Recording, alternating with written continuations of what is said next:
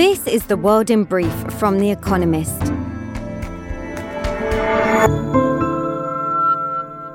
Our top stories. Pope Francis delivered a long-awaited apology in Canada for decades of abuse at Catholic-run residential schools. The schools separated some 150,000 Indigenous children from their families and intended to forcibly assimilate them into Christian society. Thousands of children died. Physical and sexual abuse were common. The Pope has called his visit to Canada a, quote, pilgrimage of penance. Russia's Gazprom announced it would further cut gas flows through the Nord Stream 1 pipeline to Europe via Germany. Daily gas deliveries will drop to 20% of the pipeline's capacity from the current 40%. Gazprom said the pipeline, which was shut recently for repairs, still needed more work. But Germany's economic ministry insisted there was, quote, no technical reason for the reduction. Russia insisted a missile strike that damaged infrastructure at the port of Odessa on Saturday was intended to hit military targets, not to halt grain exports from Ukraine. The two countries struck agreements last week that would allow exports to resume, helping to alleviate the global food shortage. In a statement, Volodymyr Zelensky, Ukraine's president, said Ukraine would, quote, do everything necessary to open shipping lanes despite the damage to seaports. The Oak Fire near Yosemite National Park was, quote, 10% contained on Monday, according to California's fire department, despite thousands of firefighters being deployed to tackle it. The state's governor, Gavin Newsom, declared a state of emergency in the area. The wildfire ignited on Friday and has so far set over 16,700 acres, 6,758 hectares, of land ablaze. Ground workers for Lufthansa, the German airline, decided to strike for one day on Wednesday in pursuit of a 9.5% pay rise. The industry's union said the walkout of 20,000 employees would lead to delays and cancelled flights, which have plagued the industry this summer. Heathrow recently cut the number of flights through September to cope with holiday demand and labour shortages. David Trimble, an Ulster Unionist leader and architect of the Good Friday Agreement in 1998, has died aged 77. Trimble and John Hume, his nationalist counterpart in the Social Democratic and Labour Party, were awarded the Nobel Peace Prize for their efforts to end the conflict in Northern Ireland. After the agreement was signed, Trimble was elected to be Northern Ireland's inaugural First Minister. Britain confirmed it would host the 2023 Eurovision Song Contest instead of this year's winner, Ukraine. Interested host cities include Manchester and Glasgow. Last month, the European Broadcasting Union announced that Ukraine would not host Eurovision next year due to the ongoing war. Eurovision, quote, will not be in Ukraine but in support of Ukraine, a Ukrainian spokesperson said. And fact of the day, 56.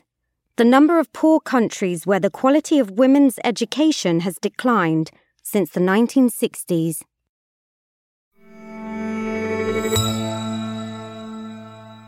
And now, here's a deeper look at the day ahead. Indonesia's surprisingly energetic diplomacy. For Xi Jinping, China's president, a meeting with Joko Widodo on Tuesday marks something of a return to face-to-face diplomacy after his self-enforced isolation during the pandemic. He did hold a few meetings during Beijing's Winter Olympics in February. But for Jokowi, as Indonesia's president is known, it is the latest in a recent flurry of visits. Jokowi's diplomacy has an important economic dimension.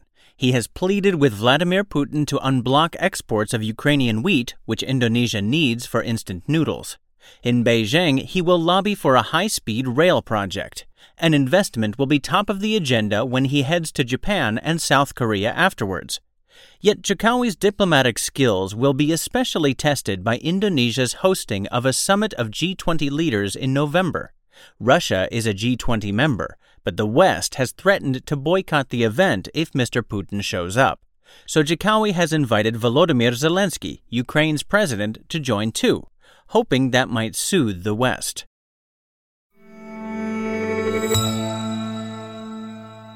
A darkening outlook for the global economy. An updated forecast for the global economy due to be released by the IMF on Tuesday will make for grim reading. The outlook has worsened steadily over the year, spoiled by Russia's war in Ukraine, economic weakness in China, and central banks' struggle to choke off inflation. The IMF last published its World Economic Outlook in April. Back then, it revised down its forecast for world GDP growth in 2022 by nearly a full percentage point to a so-so rate of 3.6%. But actual growth will almost certainly come in well below that forecast. Indeed, the updated projections may show that the world economy is on track for its third worst performance of the millennium, after the COVID-19 shock of 2020 and the financial crisis of 2009. And there is plenty of time for the situation to worsen further.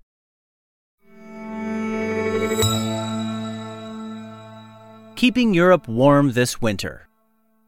An emergency meeting of EU energy ministers on Tuesday risks being unusually frosty. On the agenda is a plan for how the EU should cut gas demand so it can weather the winter should Russia halt gas supplies. Such fears were only deepened on Monday when Russia announced that it would further reduce the flow of gas to Europe through the Nord Stream 1 pipeline to 20% of capacity. On July 20th, the European Commission proposed that member states should cut consumption by 15% compared with the average for the past 5 years from August 1st until the end of March. But some countries refuse to comply. Spain and Portugal wonder why they should be punished for the energy policies of countries, especially Germany, that have made themselves ever more dependent on Russian gas. The likely outcome is a deal that keeps an EU-wide target but makes exemptions for some. Cozy relations must be maintained, for if negotiations fall apart, the only winner would be Vladimir Putin. A collapse of European solidarity is exactly what he wants.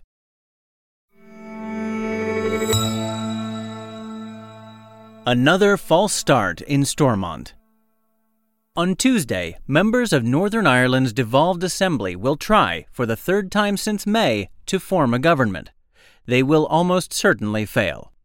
In February, the pro-British Democratic Unionist Party brought down the administration in protest at the Northern Ireland Protocol, a contentious part of the Brexit withdrawal agreement that establishes a trading border between Great Britain and Northern Ireland to avoid hardening the land border on the island of Ireland. The DUP went on to lose an election in May to Sinn Féin, its nationalist rival, but since then the DUP has repeatedly vetoed the formation of a new government. Can anything unblock the political logjam? The DUP hopes that in September, Liz Truss will win the Conservative Party leadership and stick to a Tory promise to ditch most of the protocol. Her rival, Rishi Sunak, backs that stance in public, but is reported to fear a trade war with the EU. But either way, months of stasis loom, and if no government is formed by late October, fresh elections must be held in January.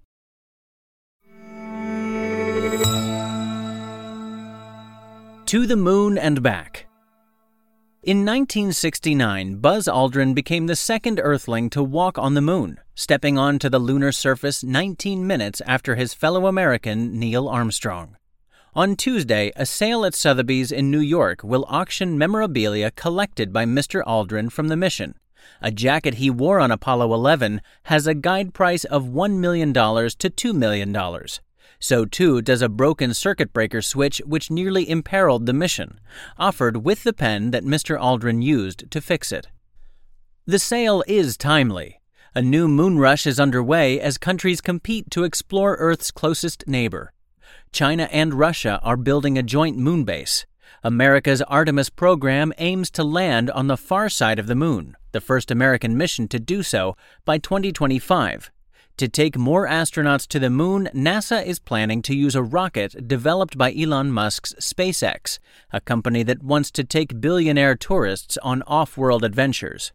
The astronomical costs of such trips make the items on offer in Mr. Aldrin's sale look reasonable.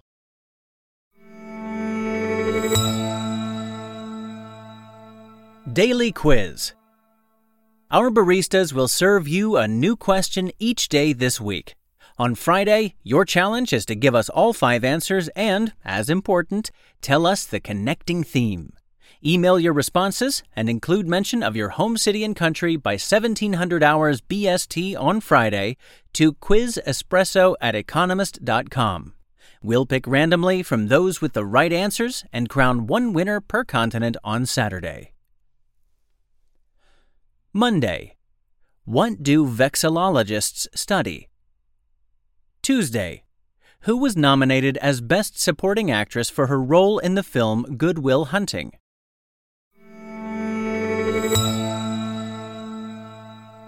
Finally, here's the quote of the day from Eva Perón, who died on this day in 1952.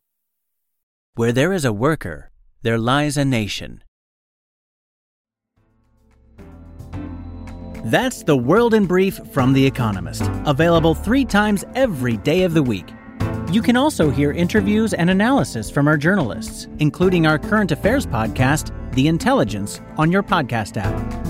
And subscribers to The Economist have access to each week's full edition in audio. Just download The Economist app to start listening.